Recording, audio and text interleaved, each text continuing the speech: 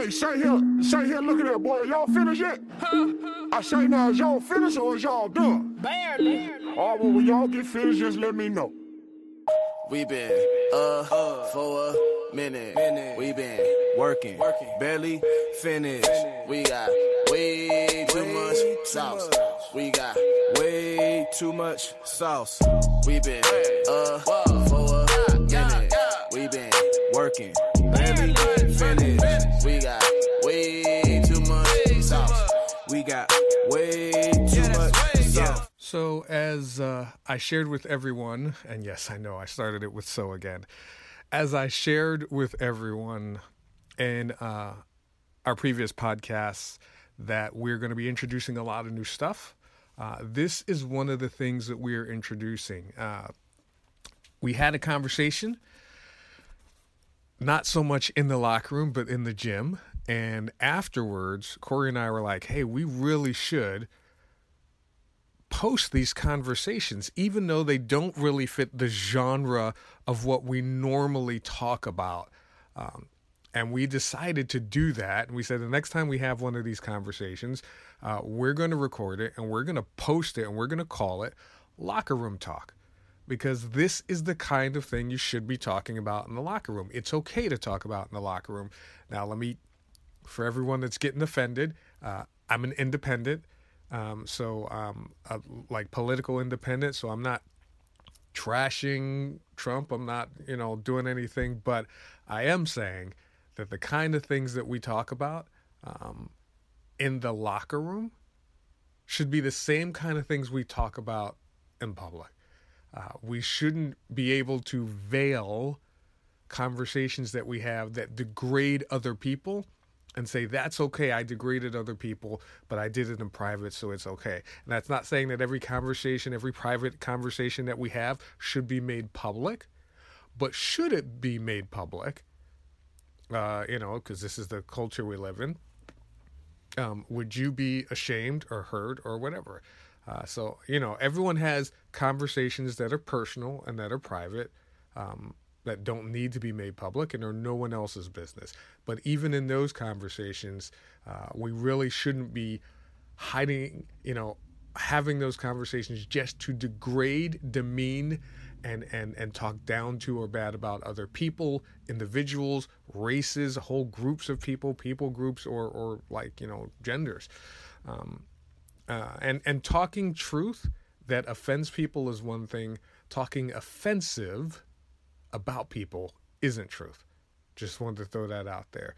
So we're introducing this new aspect of the Bifrost Bridge podcast. Some of you may not be interested in these type of conversations. Some of you may be like, hey, well said, about time that, someone has these type of conversations. And this upcoming conversation ties directly into things that have been going on with Hurricane Harvey. And we cannot say enough about how our prayers are going out to all of those impacted by the hurricane. And I put out a Facebook live stream where I talked about the fact, and I'll say it here, talked about the fact that, hey, don't send private Facebook messages to people, Messenger, using Facebook Messenger to people saying, hey, we're going to start a prayer chain that no one else can see except for those that are praying. That doesn't really help anyone except, yeah, you're praying. Instead, start a public viral thing that lets everyone impacted by that hurricane know, hey, there are people not just in your community, outside of your community, not just in your state, outside of your state, not just in your nation, outside of your nation. There are people all over the world that are publicly praying for you, praying for what you're going through, praying for restoration, praying for the resources that you need. Let everyone know that you're praying. And also, if you're donating, hey, let them know that we're not just praying for you, that we're donating financial resources, that we're gathering teams, awaiting a time when we can, be of help to you and send in whatever we can send in. So that's something that needs to be done publicly, not privately. And I say this in my opinion, because yes, the Bible does say that we are to, go into our prayer closet. But the Bible also records numerous times where people gathered in public and prayed for a thing or for an event, and God responded in powerful ways. And what would be an encouragement to the people that are losing and have lost literally everything, their jobs, their homes, some of them lost family members, is not to, I wonder if people are privately praying for me, but is to, as they can get access to, internet or whatever, to find out that there are literally millions of people publicly praying for them, publicly gathering resources, and publicly trying to help and be there for them in any way they can. That's my 2 cents. Now, here's Corey and I sharing our 2 cents in this, the first, hopefully, of many iterations of what we are calling Locker Room Talk, up next on the Bifrost Bridge podcast. You're the coolest. No, you're the coolest. No, you're the coolest. Okay, I'm the coolest. Yeah, I agree. We are going to proceed with our first locker room conversation. It's a doozy. Because, for those of you who don't know, we decided that we were going to add this to the podcast because these are the type of conversations that you should be having in the locker room, not the ones that you heard of all throughout the election. So Corey's going to bring you up to speed on what this particular locker room conversation is about. I mean, I don't know much myself. We just wanted to have a conversation about the Joel Osteen or so? Osteen. Apparently a very large, I guess he's a pastor. I'm not really sure. And he is being essentially accused of not opening his church doors during this really, really bad hurricane. And I haven't done a lot of research myself, so we were just going to have a conversation about it. Floyd might know more than I do. That's where we're at. And actually, I know a whole lot because I've been on this all weekend. So before we can have this conversation, and I felt that we need to point out the fact that, one, this is not about Joel Osteen's theology. I have never met the man. I don't like or dislike him. I have nothing for him. I've never met him. I don't listen to his sermons because just, the whole Southern drawl thing just doesn't work for me. So this isn't about his theology. It isn't about how much money he makes, although I've seen over the weekend where so many people have tried to make it about that. This is in essence about the initial post of whether or not he was opening his doors. Is that right? Yeah, from what I understand, he was not offering refuge, and they apparently have a very, very large church that's really sound and new and built to withstand these kind of things. But he was not opening his doors, and from what I understand, there was a point where someone put out false information that was either from the church or someone that knew him that was saying that the church was flooded, but it wasn't flooded. And he was apparently just either refusing to open the doors or never did. Maybe it's misconstrued. I don't know all the information, but I know there was a lot of false information flying around, and the internet tracked down the source, and the source was obviously, from what I understand, the source was a true source, and then they just never commented about it again.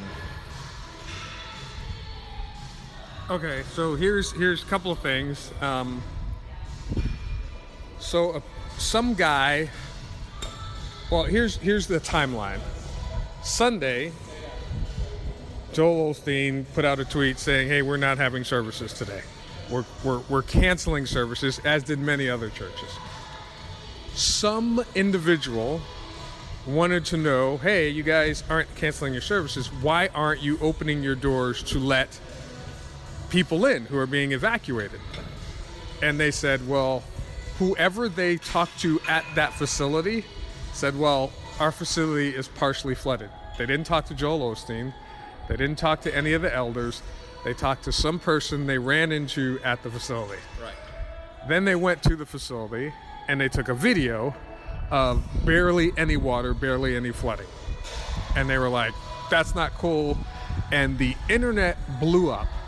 And Christians and non-Christians alike started trashing the heck out of Joel Osteen. Yeah. Here is the issue I had with it. Number one, not a single person, before they started trashing him, actually asked, hey, Joel, why aren't you opening your church, or are you going to? That did not occur. It did eventually occur. It did not occur before everyone on the internet started trashing him. So I had an issue with that, especially with the Christians who were doing it. I had a real issue with that. And so I've spent a lot of time this weekend not yelling, but talking to Christians, trying to find out what is your basis for trashing him without even asking. And one of my things was, one, and this is before more information came out, which I'll get to. One, do you understand that for them to open their doors, it's a stadium. It's an old stadium where I forget which team used to play. It does flood from time to time. They had to have a flood wall built because of the flooding. And I guess in previous years, it has come up to places. And I will add the caveat that it did come out that the area where they were at wasn't flooded. Other areas, flooding like 4 feet high. So I don't know what area they took the picture at, but I'm like, this is one of the reasons why I was like, For the record, I'm not on any side. yeah, I'm not on any side. I was only on the side of, wait, why are you bashing someone, whether it be Joel Osteen or anyone, without getting all the facts? Regardless of whether he's an asshole or not, we don't know. We didn't know. I didn't know. Internet took it by storm. Let's look at all the facts. Regardless if the guy is a scummy person or not, I don't know. Yeah, and my only thing was, why aren't they looking at all the facts? So it came out that, all right, so that person put up the video and said it's not. People started bashing him because they said, why isn't he opening his doors? Why isn't he opening his doors? No one was considering that, hey, if you're going to open a door of a 16,000 seat facility, you're going to need a few hundred volunteers, people on staff, people to stay there. You're going to need supplies. You're going to need resources. And you don't get that overnight. And their response was, oh, well, he knew this was coming. He should have planned for this. I'm like, he's not the government. I mean, yeah, but also realize that the people that he would have to tap on to say, hey, Corey, you're going to volunteer. Corey's going to be like, my house was flooded. No. Before I come hang out and volunteer and help everybody else, let me get my wife, my kids, my cat, my dog to safety. So, yeah, it may not be right then that Corey can or anyone else can come volunteer. I was like, did anyone consider that? And they were like, he should have known this for whenever. And hold on, I'm doing my set.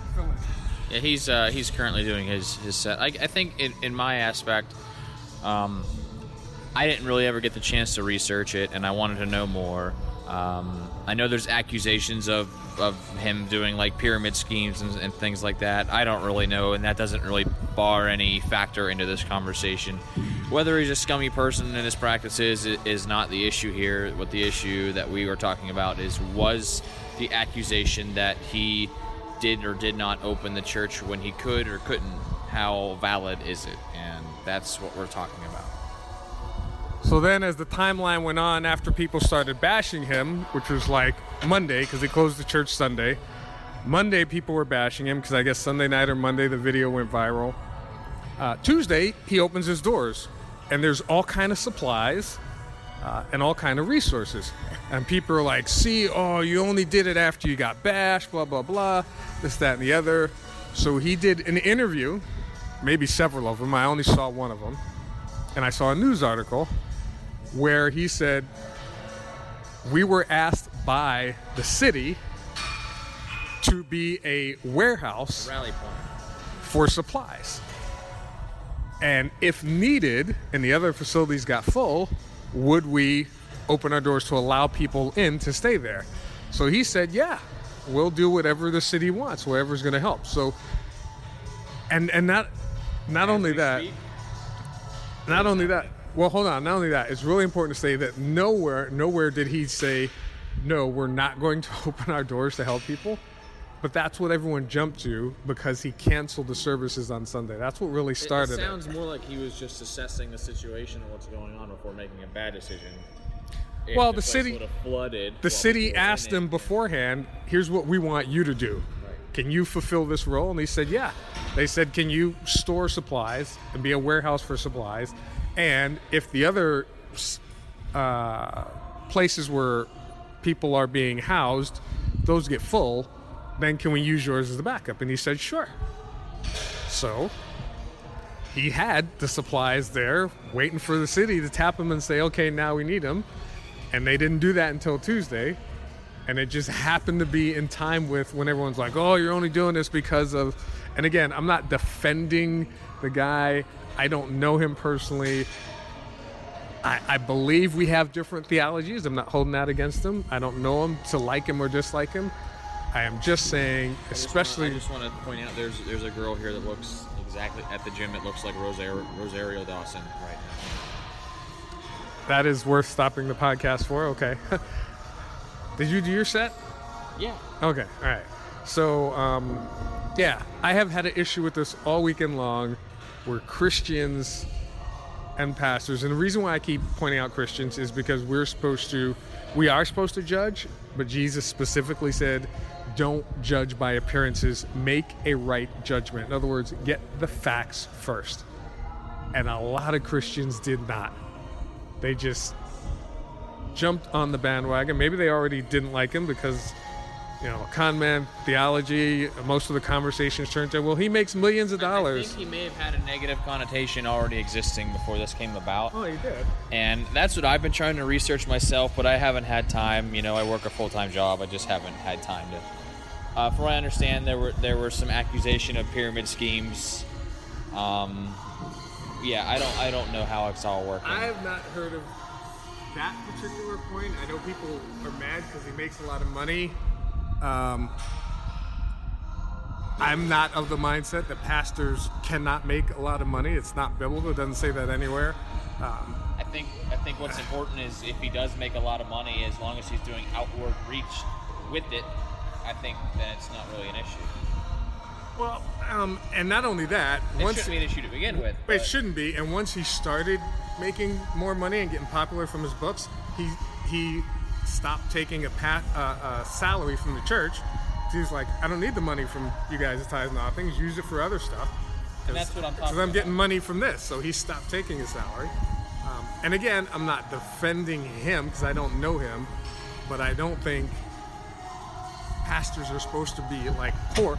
Now, last time I brought this up, someone said, oh, you must make a lot of money at your church. And no, I took a 75% cut in pay to come pastor the church, and I've taken multiple salary cuts since being here so that we could do other things to make sure we had money to fund other ministries and other positions. So it's not about the money, but I definitely don't believe that pastors are supposed to be poor. There's nowhere in that in the Bible. As a matter of fact, it talks about if they have money, here's what they're supposed to use it for. So if you have wealth, use it for charitable purposes and to help other people. But back to Joel Osteen and this locker room talk. Again, I was just so upset to see so many people who call themselves Christ followers jump on the bandwagon with no factual information other than a video of someone who's like, look at this 10 square feet. It's not flooded in a building that's a 16,000 seat where other areas were flooded. And that's just not the way it's supposed to work. Not the way it's supposed to be. So, yeah. Do your research. Yeah, before you jump on the bandwagon, do your research. Make sure you know what you're talking about before you condemn. If you're right, don't revel in it. If you're wrong, be humble about it. It's that simple in my eyes. Yeah, and don't go trashing people if you don't have the information. It's okay to ask the questions. Hey, Joel, I wonder, I saw lots of people saying, if this is true, it sucks. I hope it's not true because no one should do that. But they would say, I have no idea if this is true, but if it is, it sucks.